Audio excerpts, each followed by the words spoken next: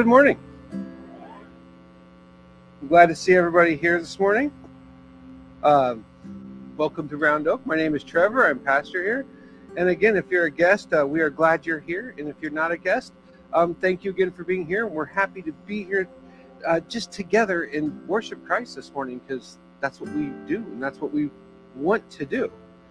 But again, as we get started here, I hope that everybody had a Merry Christmas. If I haven't seen you in the last couple days or week, I hope that you had an awesome New Year, great celebration, that it was safe and fun. And again, as we enter this new year, you do know what that means, right? We have to buy new calendars. See, that's 2 jokes already today. We're on a roll. But while we're doing that, with all the changes that are happening, there really is no better time than right now to start a new series. So that's what we're gonna do. This will be a longer one. There will be breaks, certain things, little topical sermons thrown in, but we're going to be in here for a while. Typically, I like to go through whole books of the Bible once. So that's, again, what we're going to do. We're going to start here today with the book of John. So we're going to go through the whole thing. It's going to be a long journey. Feel free to read ahead. Take notes. I mean, it's a good thing, but it's going to take a while. So we'll be there for a little bit. So as we get started, feel free to grab your Bibles. I hope that you have them. So pull them out, open up to the very first chapter, the very first verse of the book of John, and that's where we're going to start. But I want to set this up just a little bit first. Maybe you're new, maybe you've not heard this before, but either way, I just want to talk about it for just a minute. John is known as one of the Gospels, obviously, right? Matthew, Mark, Luke, John, one of the 4 main ones. But it's a little bit different. There's one that's not like the other, and that is the book of John. So we're going to look at that a little bit. Matthew, Mark, and Luke are known as, anybody heard of this word? The synoptics. They are the synoptic Gospels. Does anybody know what that means? What the word means, synoptics? They were written at the right time. The word is a Greek word that means that it is seen together. So if you look at Matthew, Mark, and Luke, you can kind of look at them and you can see that they're all kind of similar to all talking about the same thing, obviously, going in the same fairly similar chronological order, taking from a similar point of view. John is just different. Not in a bad way different, but it just is different. It never contradicts the other Gospels. Obviously, it never contradicts any of the other books of the Bible in general. But John helps the synoptics, the other 3, be more relatable, more understandable, and vice versa. The 3 synoptics help John be more understandable. It gives us a bigger picture of what's going on. Again, and that's because of what the Bible is. It doesn't contradict, but it pours out and it opens more. It's because it's the Word of God, right? It helps us to understand who God is more and more, and they work in congruence with each other constantly. They're feeding off each other, never in contradiction, but always building up more and more so that we can get a better picture of who God really is who Jesus really, really is, not just the Jesus we come up with, not just the Jesus that we think about so that we can kind of get what we want, but who he really is. And that's where we're at, because it's the Word of the living God, again, living, active, sharper than any double-edged sword. And it all comes from the same God who inspired it. And this book as a whole is about knowing who Jesus really is. This is the book of John again, and it's it's the only of the 4 Gospels, again, that gives a precise statement about the author's purpose. Did you know that? Out of the 4, it's the only one that says this. At the end of it, towards the end of it, John 20:31, it says this: "But these things have been written to you so that you may believe that Jesus is the Christ, the Son of God, and that believing you may have life in his name." He's telling you, granted at the end, but kind of giving a recap here, what the book is there for, what it's all about. He's saying the main point is Jesus. We're going to get you the heavy hitting, the important stuff out of the way so that you know who he is. And it's also looking at it in the light that you've already read 3 other Gospels. So it all goes together. So if you want to read ahead, I hope that you also read backwards and read the other Gospels as well, because I promise you, it will bless you, and you will get to know your Savior more and more. And to be honest with you, it just kind of gets more straightforward than that. So I hope that you found it. John chapter 1, just the first 3 verses here this morning. Follow along as I read aloud. In the beginning was the Word, and the Word was with God, and the Word was God. He was with God in the beginning. All things were created through him, and apart from him, not one thing was created that has been created. Amen, right? So we start here. Openings are important. If you look at any of the openings in any of the books of the Bible, they're all very important. It sets the tone for everything that follows for the rest of the time that the author is writing. And this is done either by saying who is writing it, giving a certain greeting, because in many cases that's how we know a lot of the Pauline letters, the epistles, were fake or not, because of how he opened them in the writing style. Because at the time there were lots of different goofy things going around, lots of different writings that people were trying to put their influence on things, so there's lots of fakes. But again, it's important because either it's who is writing it or simply what it's going to be about. In this case, I don't think John pulls any punches. Right out of the box, he says something that's more profound than pretty much, at least in my opinion, anything that we've read since Genesis 1:1 up until this point. And again, this mimics Genesis 1:1, and it does it for a reason. John does that for a reason, because John is talking about that beginning.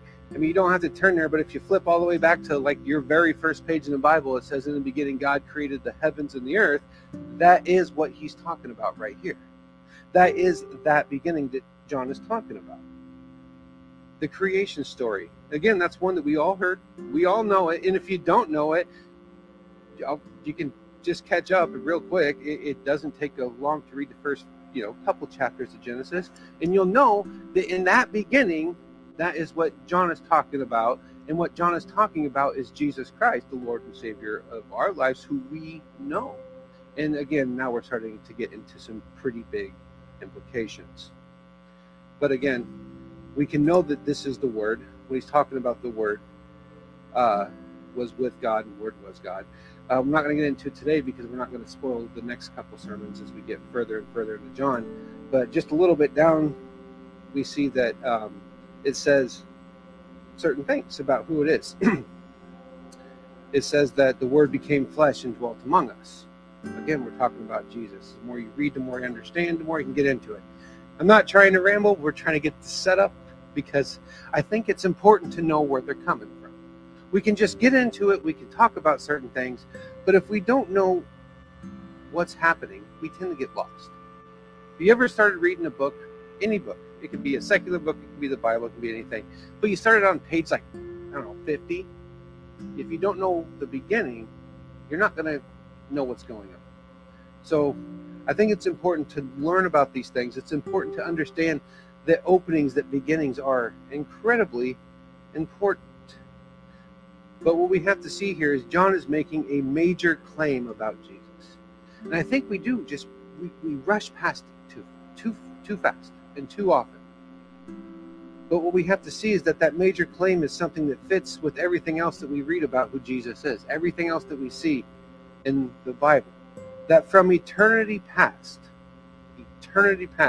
Jesus was with the Father. At the origin of all things, and even before that, Jesus was still there. Jesus was he didn't just show up for the first time in Bethlehem, what we talked about a couple weeks ago with Christmas. That wasn't the first time he showed up. He was not created by the Father. At the very beginning, at the source of all things, of everything, of anything, Jesus was there. He was with God. The statement, that fact, has some serious implications because we're now looking at a person who had come to earth, that whole incarnate concept. We get all that Jesus, God came to earth. That makes this a really big deal, not talked about in any other religion, not talked about in any other cult, not talked about in anything. This is such a big deal. And it holds seriously huge implications. And for good reason.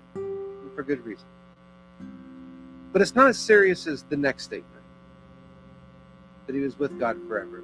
Because the next statement he says, and the Word was God.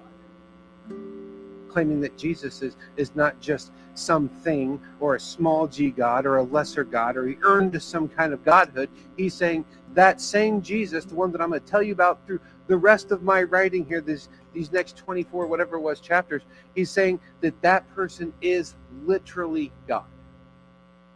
That's big. That's real big. That's huge, big, huge, right? Now I'll say it's big, but I'll say this. It should seem fairly obvious that Jesus is God, right?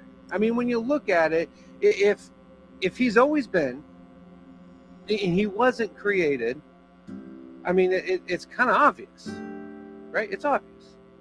But John wasn't going to leave it up for debate. He wanted you to know, he wanted his readers at the time to know, he wants us to know now that this is a big deal. That Jesus is God and always has been. That from eternity past, Jesus was there. Never been a time, a moment, a millisecond, anything that Jesus was not God. And the word here is imi. That's the word they use for the word was, when it says that and Jesus was God, or the word was God.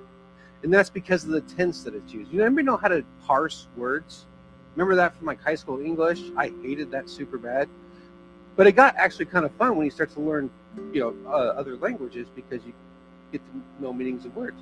But that word, in the imperfect fashion, when you tense it, was means without beginning. Always has been. He's describing a continual action in the past, which means if you threw a baseball and it never ever stopped, that's a was. It just keeps going. There is never a beginning. It never has an ending. So it's forever. Jesus was with God, it says. The word was with God means that it never had a starting point. From eternity, which has no starting point, up until when John was writing this, he's saying it's never not been a time. Outside of our time domain here, outside of the realm that we know in this universe when time actually began, even before that, Jesus was God and was with God. So we have to get this grasp, because our view of who Jesus is really matters. If we think he had a beginning, we've already shrunken him down, and we're wrong.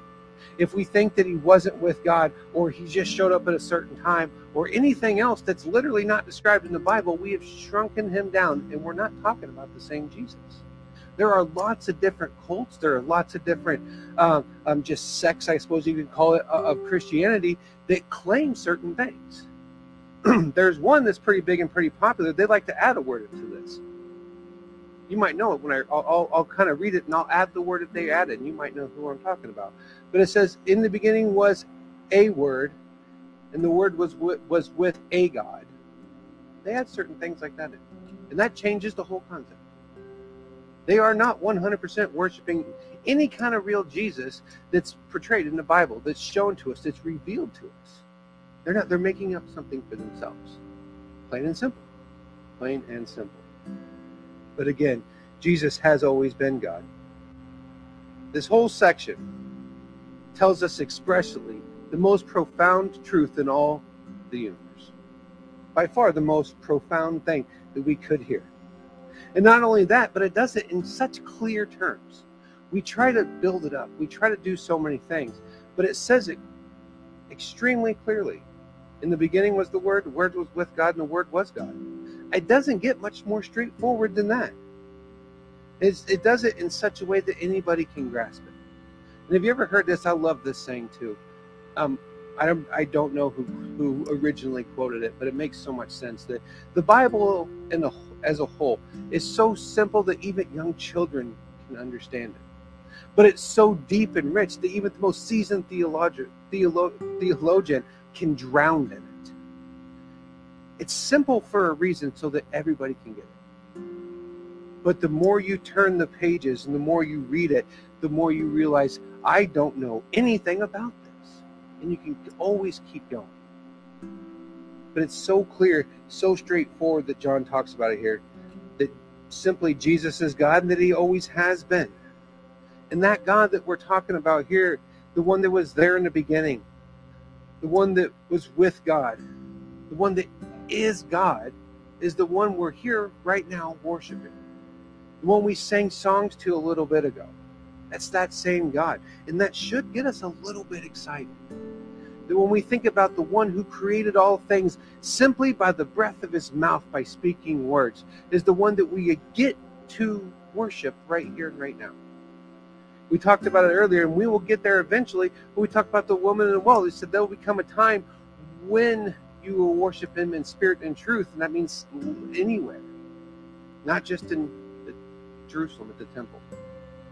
We get to worship this God anywhere because of what he's done for us. And what he's done for us is he's given us that Holy Spirit that lives inside of us. So we always have that connection. We always can worship God. There's never not a good time to do it. We can always do it. The basic thing is Jesus is who he says he is. And then I will say this, it's essential.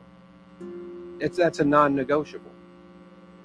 There's a lot of secondary issues that I'm going to disagree with certain of you on, and there's things that you will hold to that I disagree with you on. This cannot be one of them. It can't be. This is again, non-negotiable. Anything short of that, we are creating a Jesus in our head that means nothing. It means zero. We are looking at something that's simply not real. And on being God, Jesus claimed this for himself. A lot of people say, well, Jesus never said that. Jesus never said that he was God. Open the book. Just open it. He did so repeatedly. He referred to himself as I am, and if you know what that means, that's a big deal. 8 times just in the book of John. He claimed to be one in nature and in essence with the Father. And you can tell by the Pharisees' reaction. If you've ever read through any of the New Testament, you know every time he said something like that, the Pharisees freaked out and they wanted to kill him. Because he's claiming to be God constantly and overtly, again and again. This would have been blasphemy, but that's not my favorite one. This is my favorite one that we talk about. We all know when, after Jesus' resurrection, he saw a guy that got a pretty bad rap. You call people, if they don't believe, they say, you're a doubting Thomas. We all know where that comes from, right? Right here. Jesus said, you believe because you have seen, right? What did Thomas say? He said, my Lord and my God. Did Jesus correct him? He said, no, you got it. You believe that because you've seen it. He's agreeing with everything. And I want to make sure that we know how big of a deal this is. He says the word theos when he says my God. And just for the record, that's the big G. That's not the lowercase g. That's the God that we repeatedly, that he calls himself constantly and over throughout the Old Testament. Thomas calls Jesus that God. And it's correct. The very same that's been used throughout all the Bible. The word that means the eternal God of the universe. And Jesus is like, yep, you're right. That's me.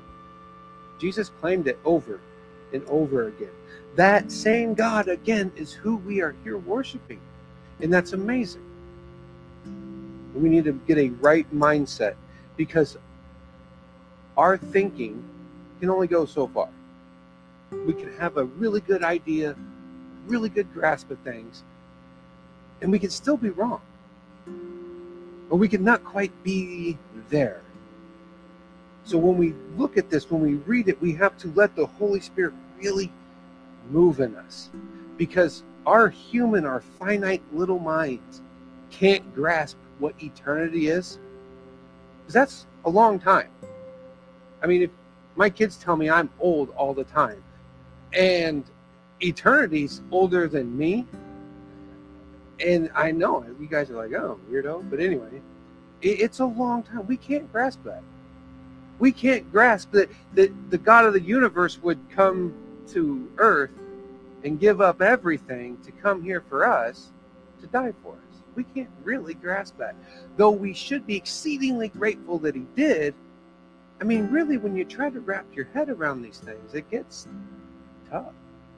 It's like, why? Especially when you do some soul searching and you're like, he did that for me. I wouldn't even do that for me. I know the stuff I've done. I know what I've said. I know how I act. And yet the one who created all things decided that that was a good idea. Man, it's crazy. It's amazing.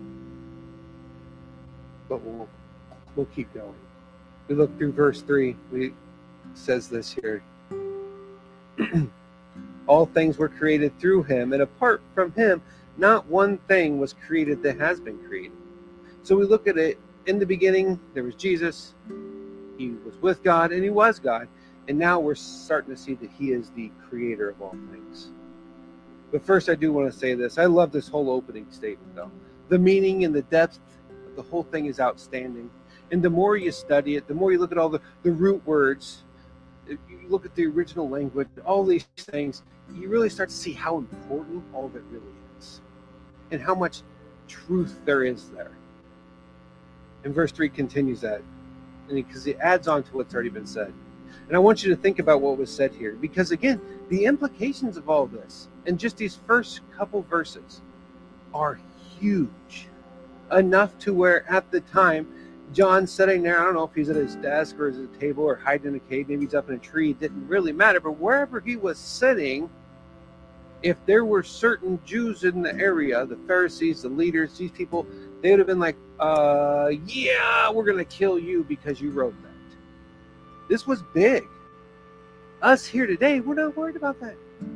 We're not worried about people coming through. And if somebody didn't believe, we would say, hey, somebody who didn't believe showed up to church today. We'd be excited about that. But if this was 2,000 years ago, they would have been a little bit worried. First about reading it, second about teaching it, but mostly the third point is about John writing it. The implications, again, are huge. Huge, big. But John writes all these things that writes that all things have been created through him. And then he reiterates it by responding in the negative too. Because the literal translation is not one thing. So everything's recreated. But then he says, like literally nothing. Not one single solitary little atom in all of the universe was created without Christ. Nothing. So when we look at this, it leads to only one logical conclusion. That the creator of all things must have, first and foremost, been uncreated himself. Because you can't be a creator of all things if you were created. Kind of the good rationale. And that only the eternal God is uncreated. So if the creator is uncreated, and only an eternal God is uncreated, so this same Jesus, the one that we just celebrated his first coming a couple weeks ago, is the same God of the universe who created all things. And not a single whoa there. Whoa, right? That's crazy. I mean, that's amazing. Because too many churches, I try to make it a point, I don't think we did it here. I don't think anybody here cares that we didn't do it here. But people make a big deal about having a basket right up here during Christmas. And this little baby in a manger. I mean, don't get me wrong, that's awesome. That's a great thing. That he came for us. And yes, he started off as a baby. But we like to keep him there. We like to think about that, talk about that. I'm like, no. He came like that, yes, awesome, praise God. But he came to go to the cross for us. He came to die for us. And that same one who, yes, came as a baby, went to the cross, also created the cross that held him up there. That's our God. And that's awesome. We need to see that. I think too often we just don't have a right view of who Jesus is. Don't get me wrong, I don't think a lot of the views are wrong, but we get stuck on certain views. So we have a narrow tunnel vision of who Jesus is. When Jesus is big, he's real big. We try to shrink him down again so that we think that we can grasp him, so that we think we can understand him more. And what happens is that many people start to claim that they love a Jesus that they don't even know. And that's issues. That creates problems. Because if I tell you about Jesus, I don't want you to create a Jesus in your head. I think the same for you. If you were telling people about the lover of your soul who saved you, you don't want them to create some random Jesus in their head. We need to know the truth. But they claim to love a Jesus that they or someone else has made up. And the reality is that Jesus is pointless. He can do nothing. The Jesus that we create in our head that we think will do all these things is no better than the idols that we read about in the Old Testament. He can't do nothing. But the real Jesus, the Jesus is in the Bible, what we need to see is so exceedingly greater than any of the random stuff that we can come up with.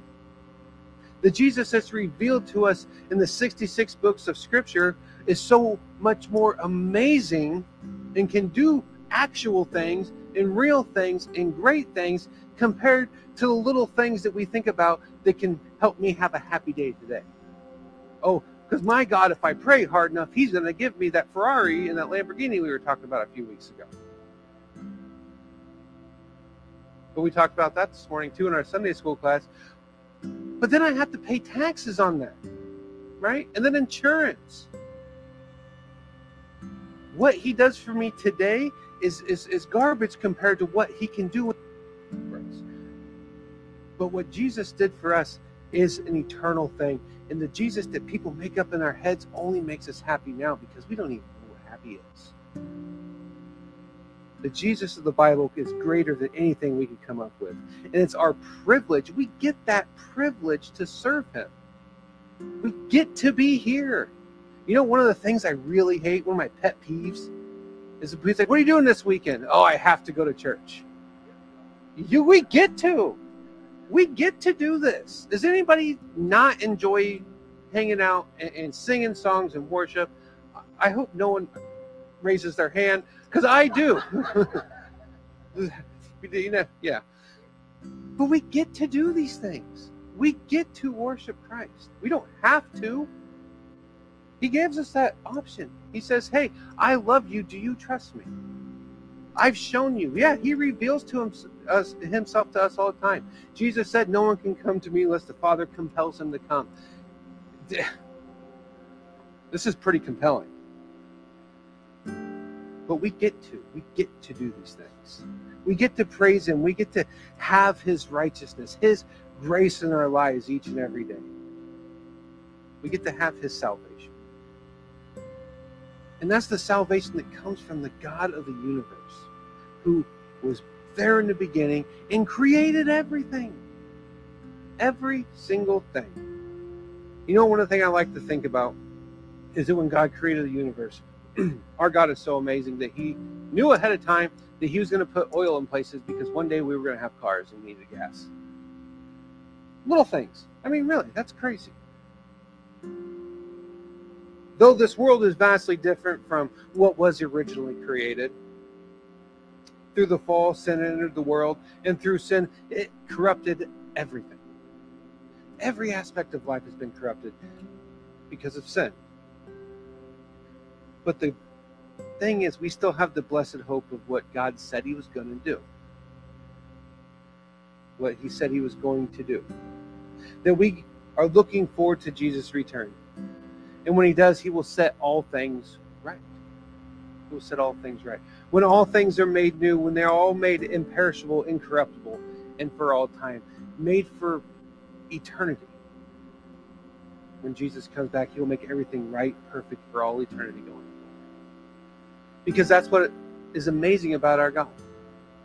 He doesn't just throw old and broken things out. He doesn't get rid of things and just says meh to stuff that's not perfect. He takes what has been broken, what has been hurt, and what has been corrupted, and he makes them new. Thank God for that. Because who here is not broken or hurt or corrupted? And he didn't disregard us, but he made us new. He gave us newness. Just if you don't know Christ and nothing what I just said makes any sense, I want you to know that he can do that very exact same thing for you. Like literally right here and right now. He can take your brokenness, he can take your pain, and he can give you life, and he can give you healing, and he can give you salvation. Because salvation doesn't start when we die. Salvation starts at the moment you ask Christ to be your Lord and your Savior, and you confess with your mouth. And you can have that again right now. And just how he doesn't throw out broken or hurt things, he makes them new. We can be made new right here, right now. If you don't know Christ, you can be a new creation in him. It doesn't take much because it's the free gift. The free gift of God, bought by Jesus Christ and paid for by his blood. Real and true life is available. And it's made possible by one, by the only one. And that one is before all things, and that one is the one who created all things. We were created to be worshiping creatures. We will worship something, whether it's something we have, a possession, some random person, or is it the one who was in the beginning, who was God and created all things? That's the two options, and that's it. I hope you choose the right option. Father, for everything that you do and for who it is that you are. Thank you, Lord, that we have your word that we can read and follow and understand so that we can know who you are more and more and better each and every day. Thank you, Jesus, that you would create all of this, give up your spot, come here to earth, knowing what was going to happen, still going forward and dying and shedding your blood so that we could have salvation, so that we could have your righteousness, so that we could stand before a holy God and say, I'm with Jesus. And you can say, Jesus, that I am his, or he belongs to me. Lord, thank you for all that you do. Lord, forgive us when we aren't grateful for who you are. And again, Lord, help us to see and understand you more and more all the time. We love you. We pray in Christ's name. Amen.